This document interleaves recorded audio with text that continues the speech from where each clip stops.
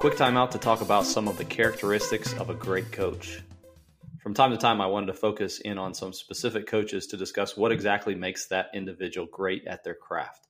Today's coach is Coach Nick Nurse, the head coach of the recently crowned world champions, the Toronto Raptors. To talk about Coach Nurse, I asked Robbie Lehman from FastModel Sports, who worked with Coach Nurse during his time in the NBA D-League, now the G-League, to come on and talk a little bit. Thanks for joining us again, Robbie. You bet. Appreciate having me on, Tony. You want to kind of tell people the backstory of when and where you met Coach Nurse? Sure, man. And I tell you what, it feels like 100 years ago, but it was super fun to watch him have success at the NBA level. His first year as a head coach, taking it back to 2011-12 season, I had a chance to work with him, and he hired me as a video intern with the Rio Grande Valley Vipers, which is in McAllen, Texas. But they're actually now the G League team of Houston Rockets. Coach Nurse is from Iowa, so got to give a quick shout out to the Iowa coaches. I really do think the state produces a lot of good coaches, and maybe I'm biased, but they're pretty much spread everywhere. Going to the G League, it was my first coaching job, so really didn't have a huge understanding on what the business was, but I was getting my feet wet. I think I was 22 or 23. And what I noticed right away was just Coach Nurse's focus and professionalism. And as a kid just coming out of college, I was like, man, this guy really knows what he wants to do, and he is locked in every day. So I got to see that up close and personal. Unfortunately, I was in the middle of two titles. He actually won a title with the Iowa Energy the year before, going to Rio Grande Valley, and then we didn't get a title that year. And then he was there one more year and got one the next year before going to the Raptors. So no ring for me, unfortunately. But yeah, really, like I said, just his focus and professionalism was what I really noticed. And at that level, you're doing so much. And he was not only coaching the team, but essentially like a GM of the team. And he's working with Rockets personnel that are putting the roster together, making moves during the season, and all kinds of things like that. So really interesting to see, but you could tell he had a very clear goal of becoming an NBA coach, and he thought that the G League was his best chance to do that. You talked about being locked in, and I think one of the great abilities of a coach is his ability to stay balanced in things. And I heard someone say this past week that he was a guy that genuinely cared about his players. And so while being still locked in on what he's doing, also having that genuine care for the players and investing in them. Can you talk a little bit about how he balanced both of those and seeing that maybe firsthand? That's always a tricky thing with coaching. I think a lot of coaches might struggle with that. You're going to critique players' play, you're going to help them, but you obviously want them to know you care about them. And that doesn't change at any level. Obviously, it's going to be a little different at the high school level, the college versus the professional, where it's a job and it's a paycheck. But the good coaches understand that to motivate players, you have to have a relationship with them. And I did see that with him, and I mentioned him being a GM too. Like, yeah, he was in charge of literally cutting players and bringing new players in because of that level. That's happening a ton, and it was really a chance for the Rockets to really just see a lot of different players, because the end goal there is who can make their roster. But to back up again, yeah, he really was close with the guys, and talking a lot about obviously how to help them and how to develop them, because they want to get to the NBA as well, get a 10-day contract, get something larger. Or, hey, if it wasn't going to work out here, can he make some phone calls to somewhere overseas? Can he help them out in their next place? Because that was really the goal, is for everybody, And that was what was interesting in the G League overall, was whether you are the head coach, your players, or your guy like me who's an intern, everyone's trying to get to the next level, and you all understand that you can help each other. And by winning is part of that, but also just development and networking, et cetera. But it was really cool that everyone had a common goal of just really growing and moving on from that level. Player relationships was important for sure. You mentioned his background a little bit, and you and I were talking about this before we started recording, but if you go to his Wikipedia page, it's packed full of places of where he was a coach before where he is now with the Raptors. Can you talk a little bit about how you think those different experiences have kind of impacted what he's doing today with the Raptors? Yeah, I think no matter what profession you're in, honestly, a diverse background is helpful. Obviously, you have to have a an end goal or plan or things you're looking at, one step at a time. But yeah, I think, as we mentioned, Coach Nurse has been at the college level, at, I guess, a few different levels of college and G League and overseas in England. He's worked with national teams. So a whole bunch of different stuff here. And I do think that was a huge benefit for him because he's just seen a lot. And not only he's networked a lot with coaches, but you might understand different styles of play. You're going to understand different focuses that coaches have at each spot. And if I'm not mistaken, I believe he might be now the first G League head coach to win an NBA title as a head coach. I haven't fact checked that, but just a quick look back. I'd be curious to know your opinion on this as well as a small college coach. What you think about having different backgrounds and coaching at different levels would do for you. I would encourage coaches not to pay attention to one level and kind of get stuck on that.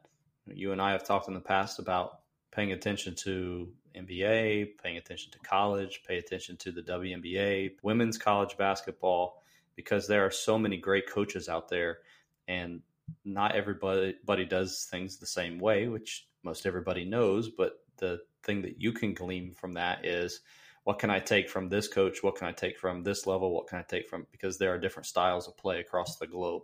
And so if you take something from each of those and then create your own thing, we always hear about young coaches who are trying to become the next whoever they admire. And instead, take something from that coach you admire, but go and see what other coaches are doing as well to create your own thing and then be the best that you can be. And I think Coach Nurse has done a really great job with that here recently, and specifically this past year before he was the head coach, when he was the assistant with Coach Dwayne Casey. He was credited a lot with changing their offense, and when he was in charge of that, and kind of improving their ball movement and increasing the team's three-point attempts and really trying to modernize their offense.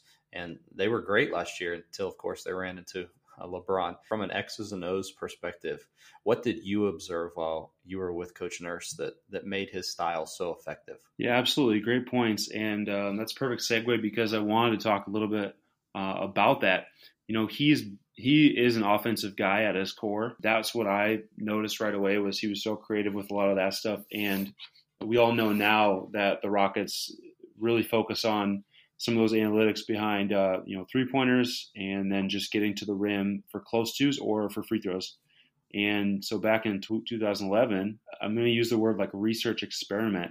And if you read some of these articles that are going around about Coach Nurse now, they do mention that.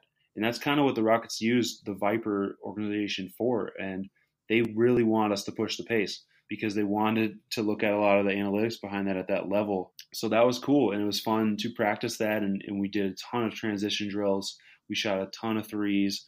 And I was responsible for rebounding a lot of them in practice. And I actually just thought back to a project he kind of gave me as I'm sitting on the bench. He had me time literally with my iPhone, just every time we either changed a possession, whether it was a made basket and we took it outlet or it was a rebound or a turnover, he wanted us to cross half court under 2 seconds. So I was literally, every time that would happen, I'm timing it and doing, 1.3, 1.7, whatever, and I'm totaling those up and giving him a report after these games.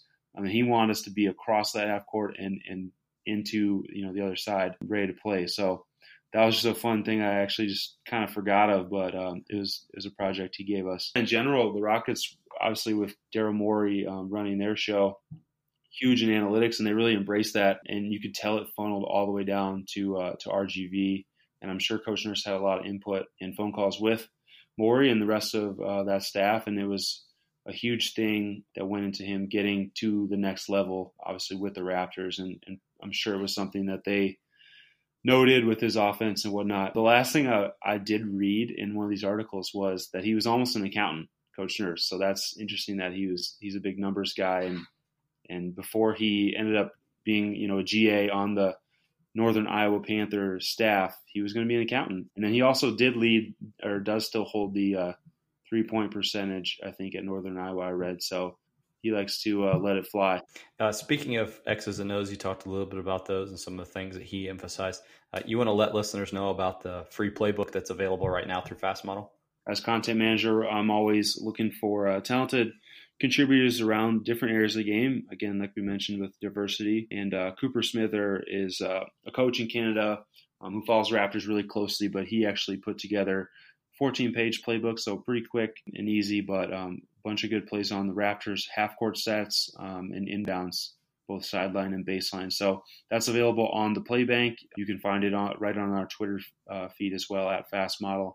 It's pinned at the top, so you can download that. It'll come into Coach's Fast Draw accounts as the full playbook, but also the individual plays will be in their library individually as well. So you can do anything you need to with those as far as modify, put them into other playbooks, or put them into your half-court system and tag them as well. So we appreciate that. And the last thing I wanted to mention is just kind of an interesting point, is that the Raptors, Tony, were the first team this year that signed on to use our new Fast Scout web. So that is only available at the NBA level right now. Hopefully in the future available for other levels as well. But what that actually has is a bunch of new features. But the coolest thing is the mobile integration for both players and other staffs. So your scouting reports and video clips and diagrams are all right there on your phones or tablets or whatnot. So really cool, and just a kind of a correlation of, hey, the Raptors won the title and they really valued, distributing their reports and their information to their players that way, so that they can look at them on their phones, because it is 2019 and that's the way we're consuming things. Great stuff. Thanks so much, Robbie. Just really quickly, if you haven't heard yet about Anchor, it is the easiest way to make a podcast. It's free. There are creation tools that allow you to record and edit your podcast right from your phone or computer. Anchor will even distribute your podcast to Spotify and Apple Podcasts and other platforms so your show actually gets heard. You can even make money from your podcast, no matter the size of your audience. It really is everything you need to make a podcast all in one place. So download the free Anchor app or go to anchor.fm to get started. That'll do it for this episode. If you haven't already, be sure to hit that subscribe button to never miss an episode. Thanks so much for listening. We'll talk to you again at the next time out.